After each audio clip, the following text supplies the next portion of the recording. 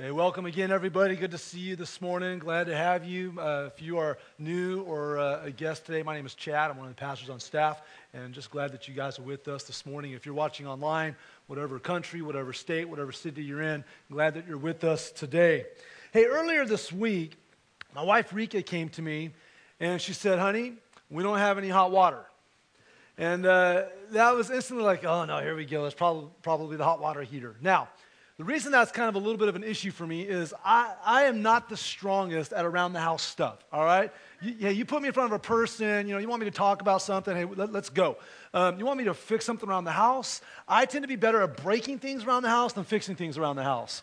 And so I get a little intimidated as well as challenged. It's kind of like, all right, here we go. So I'm like, I can do this, all right? So went down to the hot water heater, because in my mind, you just start to play out these little fantasies like, okay, I'm going to go down there. There's probably a gas leak. I'm going to go light this thing. I'm going to blow my face off. That's kind of like what's going on in my mind. I'm a little bit nervous about gas, electricity, water.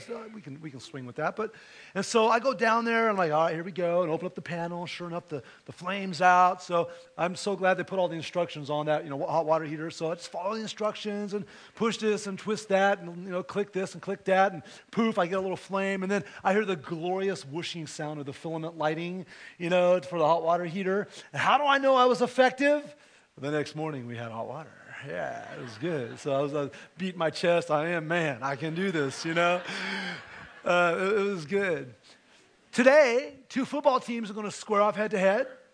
The most effective team is going to be the one that wins. So whether it's lighting a hot water heater or playing football, that's you got to be effective to do good. But those aren't the bigger issues in life. What about being effective at the more significant issues in life?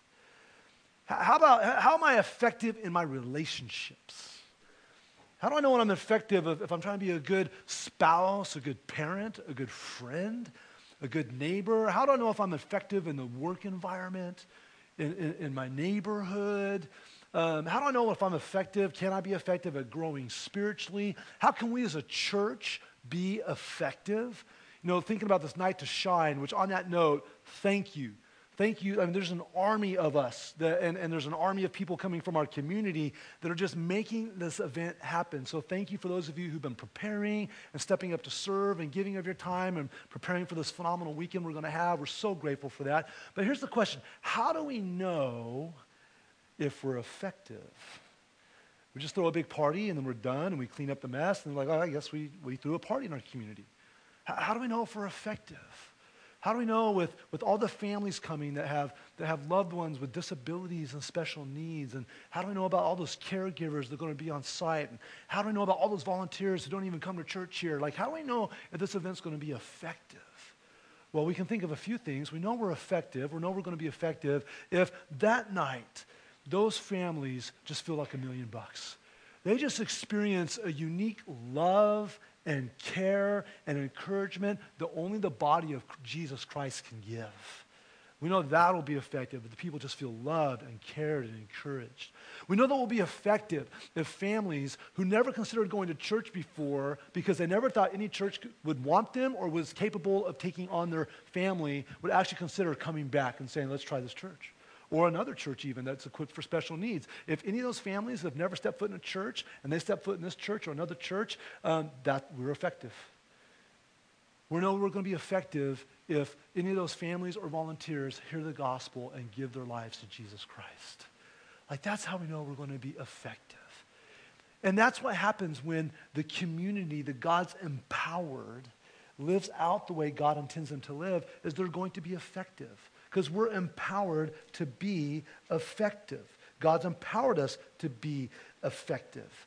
And when we look in the book of Acts, we've been going through the series in the book of Acts where we're looking at the early church. We're looking at the first church, the birth of the Christian church and the earliest followers of Jesus. And we're looking to see, are they effective? Were they effective? And if so, why and how? And so we can look with confidence at that church and go, they were effective. And we're going to look at 5 verses this morning. Just 5 verses that really capture and summarize and give us a picture of this effective, empowered community. So I want to invite you right now to open up your Bibles with me to Acts chapter 2. Acts chapter 2. And we're going to be looking at verses 42 through 47. 42 through 47. And if you've been in church for a while, you've probably seen this passage. This is a phenomenal glimpse of the dynamics that were taking place in the early church.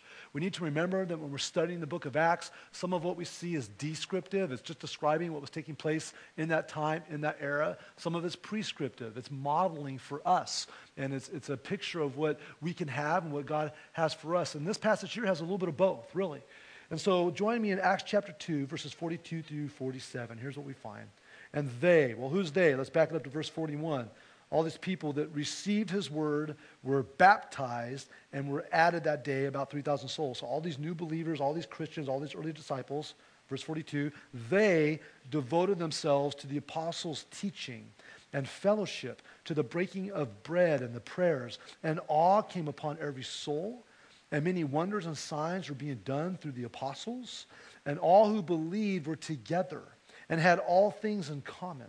And they were selling their possessions and belongings and distributing them proceeds to all as any had need. And day by day, attending the temple together and breaking bread in their homes, they received their food with glad and generous hearts, praising God and having favor with all the people. And the Lord added to the number day by day those who were being saved. Let's pray. Let's talk to the Lord. God, we are so grateful that you have given us your word. We're so grateful that you've given us living truth, that your word is living and active and it pierces our hearts, Lord. God, thank you that it's alive. It's not an ancient relic. It's not a dusty book, Lord, but you speak to us through your word and you instruct us through your word. And Lord, that's our prayer, that as we unfold the pages of your word today, Lord, that you would speak to us. God, stir what needs to be stirred in our hearts. Unplug our ears. Lord, open our eyes. Lord, remove walls and other barriers that might be in our hearts or in our souls from being close to you or drawing close to you or living like you want us to live. So Holy Spirit, teach us, empower us today to be not just good students, but good applicants of your word. That's our desire as we come to the teaching of your word this morning in Jesus' name, and we all said together, amen. You know, as we look at this passage, we see that the early church, although imperfect, was very effective. The Holy Spirit had empowered the early disciples to effectively glorify God, to get out the message and the love of Jesus Christ and bathe the world with that message that God loves humanity, that God made man, loves man, and that because of sin, there's a disruption in the relationship between God and man. They got the message of the cross, that God came down in flesh and died on the cross for the sins of mankind, that Jesus rose from the grave to prove that he was God and conquered death, conquered sin, that this is the message that they're getting out. They're talking about Jesus coming back. And so they were very effective at communicating the message and demonstrating the love of Jesus. And people experienced the mighty move of God's power in their midst because all this was going on. And thousands of people were coming to Christ as Savior. This is a great picture of an empowered community, of an effective community. And the Holy Spirit empowered the people, and they began to live in new ways. They started to take new action. They started to implement new practices. They started to form new habits as they became new in Christ. And those new habits came through the empowering of the Holy Spirit. And as those new habits took root in their life, they started producing these results, and they became effective for the Lord's work. That's the picture of what we see. And so we've heard it said before that efficiency can be seen as doing things right, but effectiveness is seen as doing the right things. And so we see that the early disciples, the early church was effective. They were doing the right things to make a difference in this world. It truly was an empowered community. So what were the right things that we saw the church doing in these verses? What can we learn about being an empowered community from the early church? When we look at these verses and start to unpack those a little bit, here's what we're going to find. Three discoveries, really, of what takes place in an empowered community. The first discovery is this: it grows spiritually. An empowered community will grow spiritually. Look at verse 42 again. And it says they devoted themselves. This wasn't, accidental, haphazard, occasional. They devoted themselves to the apostles' teaching and to the fellowship, the breaking of bread, and the prayers. If you go down to verse 46, it gave a little more elaboration of this rhythm in their life. And day by day, they were attending the temple together. So these people were devoted to the apostles' teaching. Well, what were the apostles teaching? Because the apostles didn't have a nice little leather-bound Bible. They didn't have any Bible software on their devices, So what were they studying? What were they listening to? What were they teaching? Well, you can imagine, what all that had taken place with the apostles and disciples. They for sure were teaching everything Jesus taught. Remember when Jesus said this? Remember when the Lord said this? Remember when the Lord did this? And they were unpacking all the things that Jesus had taught. They were unpacking all the things that Jesus had said. They were unpacking all the things that Jesus had did.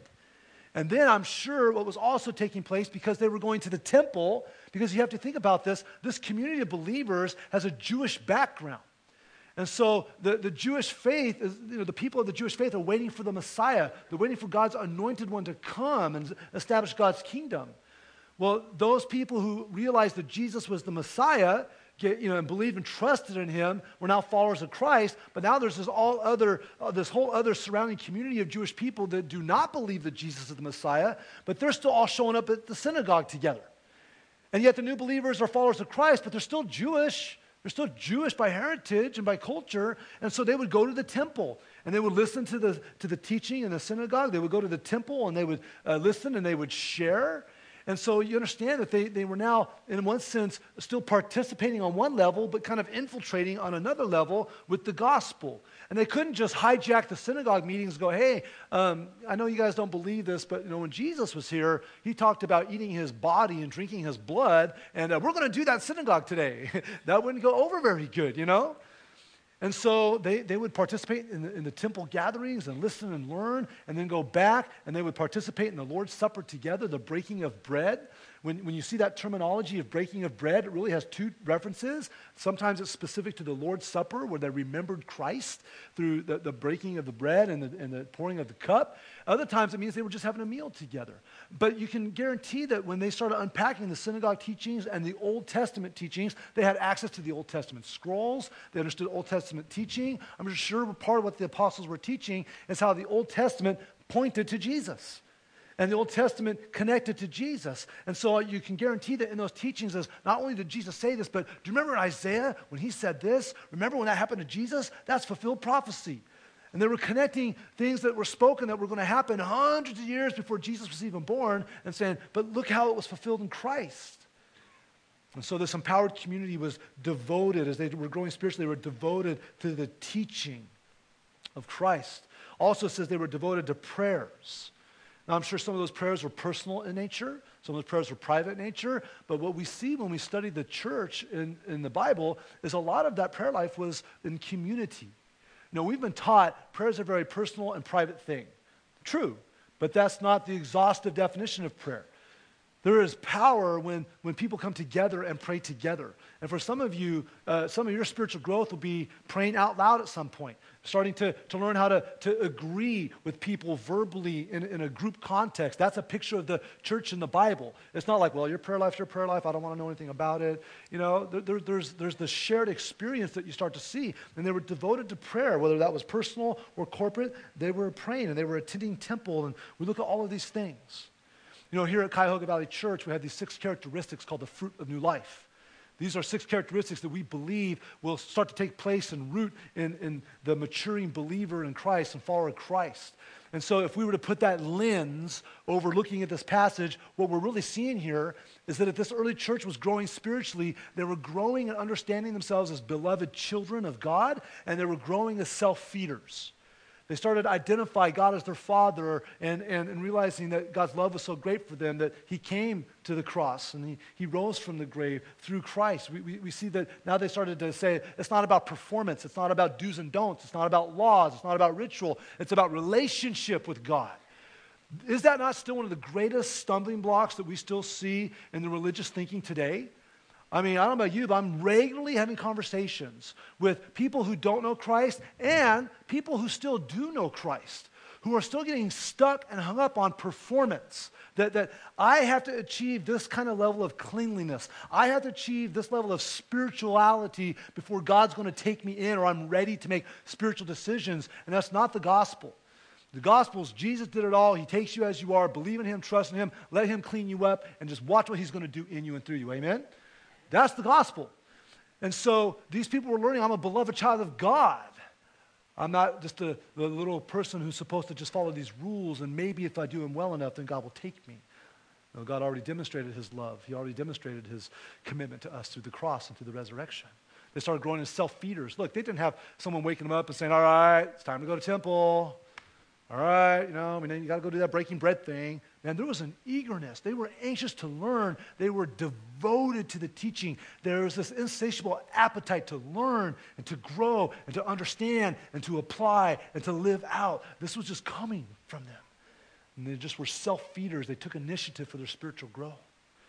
And so we started seeing this when we look at the life of the early church, and it started to form habits in their life, the right things, and they started doing these habits. And so as we look at our own lives, we try to extract what we can learn and observe from the passage and go, what habits are we forming in our lives that help us grow spiritually?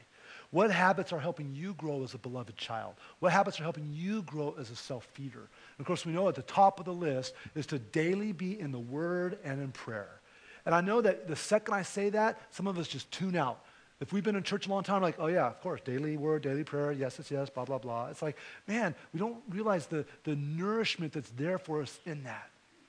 I mean, think about it. Some of us, we have no problem. No one has to sit down with you and say, hey, look, tomorrow when you wake up, it's just going to be a good idea to get some food in your body. You might need to have something to eat. No one has to teach us that. No one has to encourage us like, hey, man, have you eaten this week? No, I haven't really been good at eating this week. It's been like 4 days. Just kind of keep forgetting. I don't have time. I don't have time to eat. It just hasn't been a priority. I've been busy. Work's been a lot. My kids this, and my Aunt Thelma that, and just haven't had a chance to eat. We talk about, hey man, have you been in the Word and prayer? Oh, well, it's been hard. It's been hard, work's busy, and it's hard to get up early, and it's hard to do this, and hard to do that, and we come up with these excuses. Like, imagine if we did the same thing with our physical food that we do with our spiritual food, with our physical nourishment that we do with our spiritual nourishment. No, a lot of us are on autopilot, man. You wake up in zombie mode, and you're like zombie for the coffee pot, or you're going right to the pantry or to the fridge, looking for something. No one has to tell us. We know, we crave, we yearn. Lord, make that true in our hearts for spiritual nourishment. Amen. That we would crave the Word. We crave prayer and desire. So a habit that we need to really be fiercely about, I need to be fiercely about in my life, is in the Word and in prayer daily. And sometimes that looks like I memorize one verse. It doesn't mean you have to sit down and spend 60 minutes. I mean, that's great if you can do that. That's awesome if you can do that. But somewhere it feels like, hey, if you only spend 5 minutes in the Bible, that's not good enough.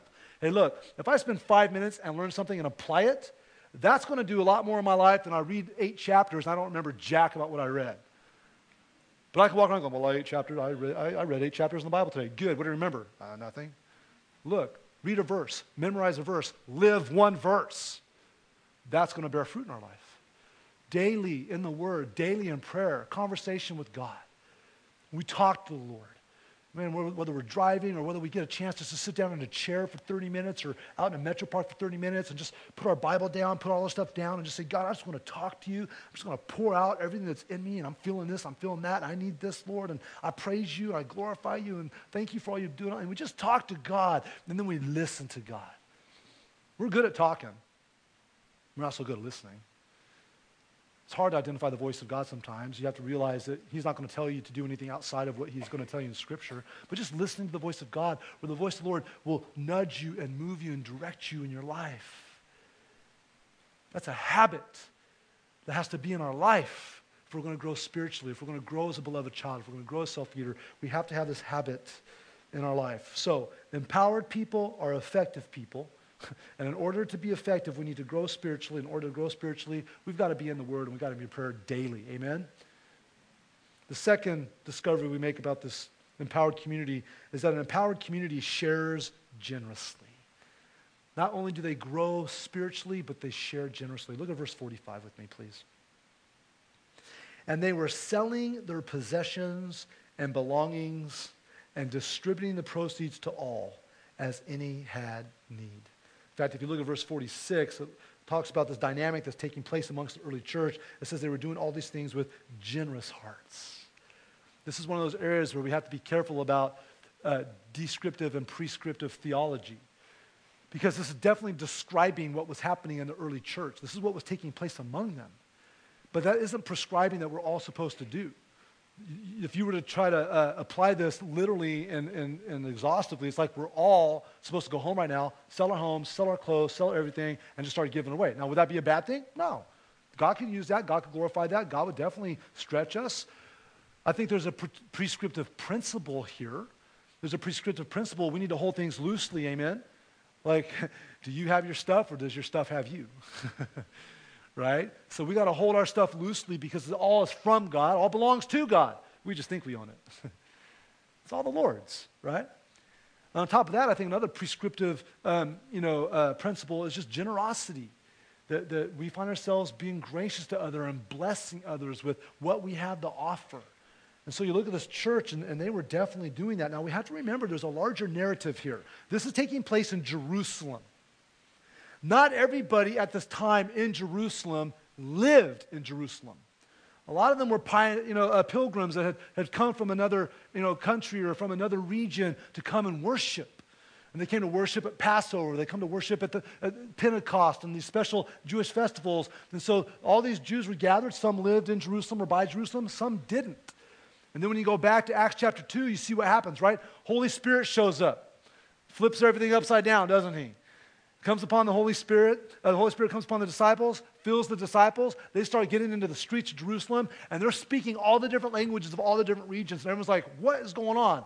These guys are drunk, No, they're not drunk. Listen, they're speaking in my language. They're speaking in my language too. And they're glorifying God, and they're glorifying the mighty works of God. They got everybody's attention. And then Peter stands up with boldness, empowered by the Holy Spirit, and he preaches a sermon. And he gives the history of Christ. And he's preaching to his Jewish brothers, and at the end, it says their hearts were cut. What must we do to be saved? Repent, be baptized, come to the Lord. And you see thousands come. Well, guess what? Some of those people that got saved that day, some of those people that received Christ that day, they weren't from Jerusalem. Have you ever been on a trip that ended up being longer than you thought? You ever been in an airport going, I guess I'm going to be stuck here a day? Didn't plan on an extra day, or maybe you were on vacation and you thought, you know what, we got an extra day, we like the area, we can probably book another night at a hotel, and you extend your stay. Well, that was going on, part of this dynamic. You got Jews from all over, and they're going, well, I was planning on leaving after this worship, but I just received Christ, and I'm really digging my new Christian brothers, and I think I'm going to stay for a little bit. And so there were no hotels or extended stay America, set up, so who's going to take him in? Maybe they were running short on supplies. They packed for 5 days. Now they're going to stay longer. What happens? That's part of the dynamic here. The believers are going, we can take that on. We can take that on. I got room in my place and stuff. You know what? I'm going to sell a few things, and I can get some more food, and we can just make sure that everybody has enough. And all these believers in the area were just making room through blessing others, through hospitality and generosity to make room. That was part of what was going on here. It's part of the greater narrative that was descriptive of this moment. But for us, man, we look at this, I'm going to tell you right now, when we see these passages, a lot of us are scared by them. We get scared by the passage in the Bible, so we're talking about selling stuff and giving stuff away. We're like, whoa, that's a little much, that's a little radical, What does that say about our hearts? How are our hearts postured? How are our hearts positioned? And that's the bigger issue for us, because we're selfish by nature. And we see these habits forming in the lives of the new believers here. And if we were to put that fruit of new life lens over this moment in the early church, we're seeing that these early believers were growing as servants. They were learning to serve one another, and investors. They were taking the things that God allowed them to have, and they were using them for his kingdom and for his glory. And so when we look at that, we go, okay, well, how can I grow as an investor? How can I grow as a servant? Well, we have to learn to do what these guys are doing. They were blessing people. They were just blessing people and being generous. And we go, man, how can we bless people? Look, there's basically 3 ways that we can learn to bless people. One is through our words. We bless people through our words. All of us know what it's like to be on the end of someone being very negative and talking down to us. Well, you're just this and you're just that, and you can't do this and you can't do that. You know what? God's called us to be people who use our words to bless others. Amen? Scripture tells us that we're to lift others up with our words. We're to encourage people with our words, to use words that are suitable to build up.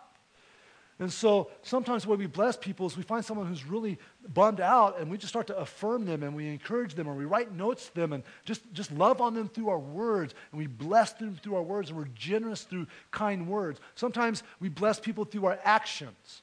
Just learning to serve them. There's things around their house that need to be done or things in their life that need to be done. And we realize, I have the time for that. I've got the ability to do that. And so I'm going to step into this moment and just serve. This is just an act of kindness and an act of love. Night to Shine is like one big giant act of love to our community. It's the way we're going to serve our community, right? And then, of course, some of our ways that we bless is through physical means. We use our money, we use our food, we use our furniture, we use our cars, we use our homes just to bless people. You need a place to stay? Come stay with me. That person doesn't have food? I've got plenty of food. You know, I'll fill up a bag for people who are having a hard time right now. Like, that's how we bless others. This is a habit that was forming in the life of the early church. And this is a habit that will help us. If you want to grow as a servant, you want to grow as an investor, we've got to start learning how to bless other people with our words and our actions and our stuff and our money. Because we've been empowered by the Holy Spirit to do that, and we've been empowered to be effective, to make a difference.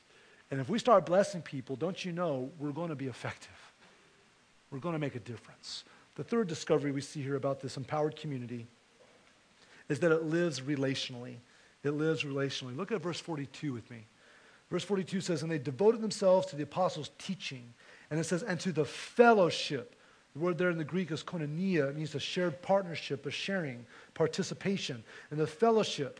And to the breaking of bread. Again, Lord's Supper sometimes, or just eating together others. Verse 44 is a powerful verse about their relational interconnectedness. It says, and all who believed were together and had all things in common. And there was just this unity that despite all the diversity, all the different ethnic backgrounds, all the different socioeconomic backgrounds, gender backgrounds, guys, girls, men, women, boys, girls, age, demographic, everything, they were started coming together. And they had all things in common. And when you look at verse 46, gives another glimpse. It says, day by day, attending the temple together and breaking bread in their homes, they received their food with glad and generous hearts. They were breaking bread together.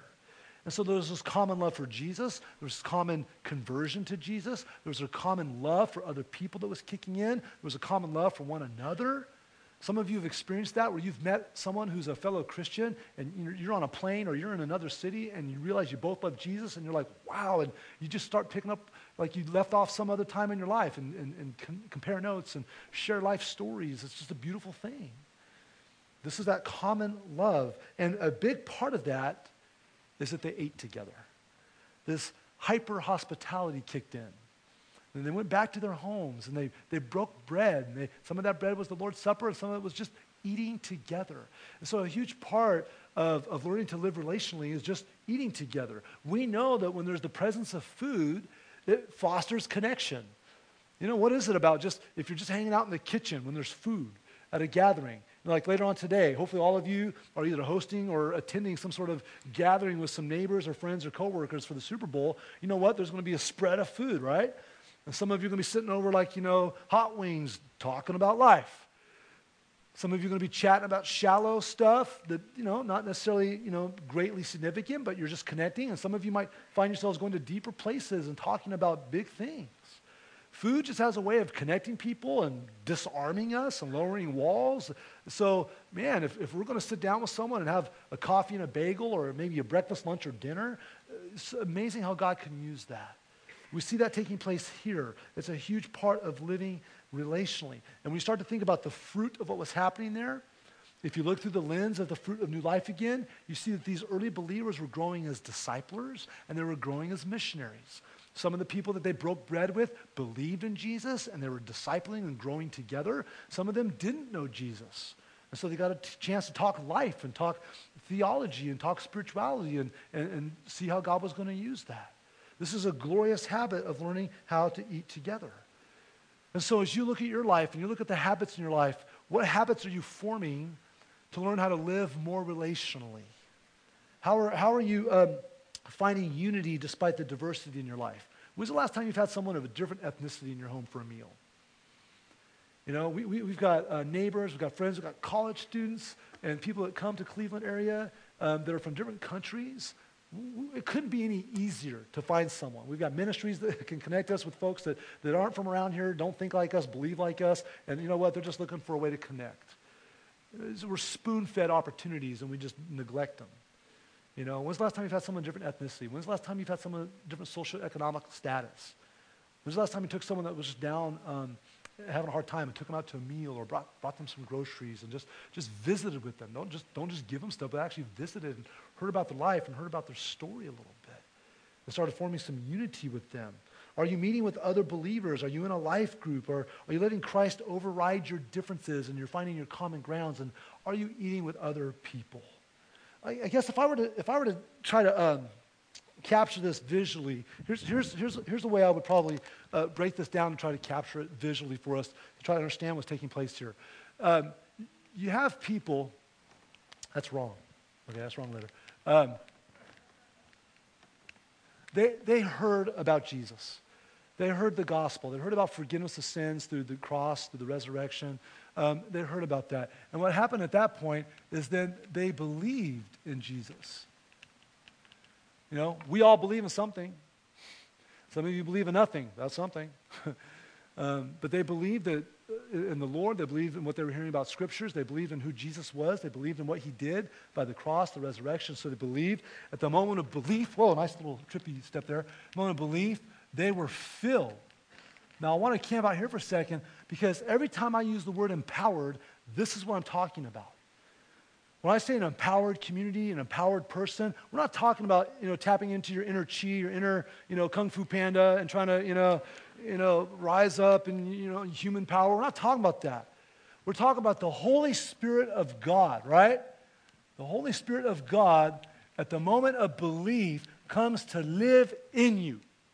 The Holy Spirit of God dwells in you, and you are filled by the Holy Spirit, and this is the empowering, right? The moment you are filled with the Holy Spirit through belief in Christ, you're empowered. We all have that if we're followers of Christ. And then because they were filled and empowered, they started living new life in Christ. And they started having these new habits. And so because of those habits, they started seeing results. And this is where we talk about being effective, right? Was the early church effective? Was the early church effective? Yeah, absolutely it was. Look at verse 43, right? If you go to verse 43, was the early church effective? It says, "An awe came upon every soul." That means the fear of God. People started fearing God, not fear as in terrified, but awe, respect. They started realizing this is no joke. God's real. My soul's real. This decision I have to make about Jesus is real. And the awe of God came upon them, and many wonders and signs were being done through the apostles. They started seeing God working mightily in them, through them, around them. If you don't have the fear of God in you, then there's something missing. If you don't see God's power working in you, through you, and around you, then something's missing. You're not being effective. You're not seeing the results. So then you have to ask yourself, am I living that new life? Because if you're a believer, you're empowered. But what's missing between being empowered and being effective? It's that new life habits. Okay? We also see in verse 47, the outcome of all this, people were praising God. The name of Jesus was lifted up, right? It says they had favor with all the people. Means that as people were looking at the lives of the early believers, they're like, wow, look at this community. Wow, what's going on here? This is amazing. And the Christians started having favor with others. If you're not finding yourself having favor with people because of your relationship with the Lord, then something's missing. You're not being effective. Some of you are going, well, time out, Chad. The Bible says that we're going to be hated for his name's sake. Well, yes. There are always going to be those people who are adversarial and hostile to Jesus and to those who love Jesus. But there's a whole other side to that coin, which is there's a lot of people out there that don't know Jesus yet, that when they see Jesus in your life, they're going to want to know a little bit about Jesus. Amen? Because they see change, they see transformation, and they hear stuff that they're very interested in. I've got people I've been loving on for years, haven't even had a chance to share the gospel yet, that God's given me favor in their eyes. They're just helpful, they're kind. What is that? It's just it's not me, it's Jesus in me. It's not you, it's Jesus in you. And so you start to have favor with people. And it says right here in verse 47, and day by day it was being added those who were being saved. People were coming to the Lord. You know it's going to be tragic? It's going to be tragic. There are going to be people who've been Christians for 10, 20, 30, 40, 50 years that have never led one person to Jesus. And part of the mistake of that is we've allowed fears or wrong thinking to think, oh, I have to save somebody. Nope, you don't save anybody. I don't save anybody. It's all Jesus saving through you. And so if we're effective, it means that we're going to make an impact with the gospel in this world. And so you got to be effective, these results. And we see that in our life. But how do they get from being empowered to being effective? Right here. They had this new life which started forming these habits in their life. What habits are in your life? Because here's the thing. We all have habits. But do we have the right ones? We all have habits, but do we have the best ones? So if you're going to live new life in Christ and you're going to form new habits to grow as a beloved child, to grow as a self-feeder, to grow as an investor, to grow as a servant, to grow as a discipler, to grow as a missionary, what habits do you need to break, and what habits do you need to make? I've got 3 for you, an application of today. When we look at the life of this early church, and if we want to start to see that type of dynamic take place in our community, that we are an empowered community, because empowered people are effective people, here's what we're going to see. A, we're going to see that we're daily in the Word and prayer. One habit I'm going to continue to challenge you guys to, be daily in the Word and prayer. Fight for it. I have to fight for it. You have to fight for it. It's our spiritual nourishment. We are not going to be effective. We're not going to live out the empowerment God has for us if we neglect our spiritual nourishment of being in the Bible and just talking with God. Then we've got a Bible reading plan we put out every year. I'm so encouraged. So many of you have given the feedback about this year's Bible reading plan. It's just really hitting you. 1 chapter a day in the New Testament. 1 piece of Old Testament reading on Saturdays, Sundays. Take your pick of what you want. You know, we're getting some here. And it's just, man, follow along. Listen, learn, journal, and see what is God going to teach me? What is God going to reveal in me? What is God going to show me? Be daily in the Word and prayer, and you'll grow as a beloved child. You'll grow as a self-feeder. And a great question to ask yourself at the end of the week is, did I spend daily time in the Word and prayer? A great question to ask each other when we meet together and gather together is, say, how was your time in the Word this week? You know, did you get enough time in the Word and prayer? Yeah, man, God taught me something this week. Here's what He showed me about myself, and talk about that. First habit, make sure that we're daily in the Word and prayer. Second habit, bless 2 people a week. And when I say bless 2 people a week, I want to elaborate. One person is a fellow believer in Christ inside the faith. One person is not a believer in Christ and is outside the faith. So with your words, notes, letters, with your actions of serving and loving, with your physical gifts, what physical needs you see around you, if you just live where you're blessing 2 people a week, you're going to make a huge impact.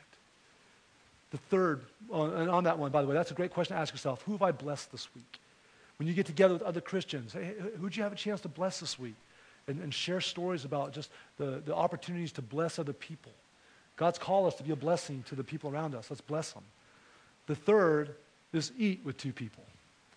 Eat with 2 people. One person being a fellow believer inside the faith, one person being an unbeliever outside the faith. And some of you are already trying to figure out how to cheat, right? Okay, let's see. If I take someone to lunch and I buy their lunch and I encourage them with my words and I tell them a Bible verse and I open in prayer for the food, I'm done. Check, check, check. No, I'll break these apart. One's for you on an internal level. Just be looking for opportunities to bless people. And then on top of that, try to get together with one believer and just have a bagel and coffee. You know, or just something, just to eat and connect. Another, find someone who doesn't know the Lord and just, you know, go sit down over a cup of coffee or invite them over for dinner and just bless them, but just have that relational connect. I had a person afterwards, she came up to me, she goes, that's a pretty tall order. Because that's a pretty tall order. And I'm going, I know, but I'm going, they did it every day. We're actually lowering the bar, right? These guys did this stuff every day. We're going, hey, can you just do it 2 out of 7? Can you just do it? And here's the thing. It's not about perfection. It's not about, nailing it. But I tell you what, if we did this 60% of the time successfully, we're going to make a bigger impact. We're going to be more effective, aren't we? Absolutely. And so how can God use you? How can you use these habits in your life to be more effective? So this is the habit challenge I'm putting out. Daily in the Word and prayer. Man, weekly try to just bless 2 people somehow and try to dine with 2 people somehow. And God will help you be more effective. Amen? Let's pray. Lord Heavenly Father, thank you for this incredible glimpse of the early church. Thank you for the challenge that we're given when we look at their lives. And Lord, we see thousands of people coming to Jesus. Lord, we'd love at the end of our time on earth to look back at being part of an empowered community that saw thousands of people come to Jesus. Lord, help us shake loose from sleep, spiritual slumber. Help us shake loose from just a selfish mindset that church is about us. Help us have better eyes to see, better obedience to see the opportunities around us every day to bless and to encourage others, Lord. God, I pray that you help us form these habits in our life. God, help us to be daily in your word and prayer. God, help us to be regularly blessing people on a regular basis. Lord, help us to sit down and enjoy fellowship and company and missional meals where we get to just love on people over something edible or a beverage. God, we know that this is challenging on one hand, but so simple on another. So God, take this in our lives and use it for your glory, we ask. In Jesus' name, we all said, amen.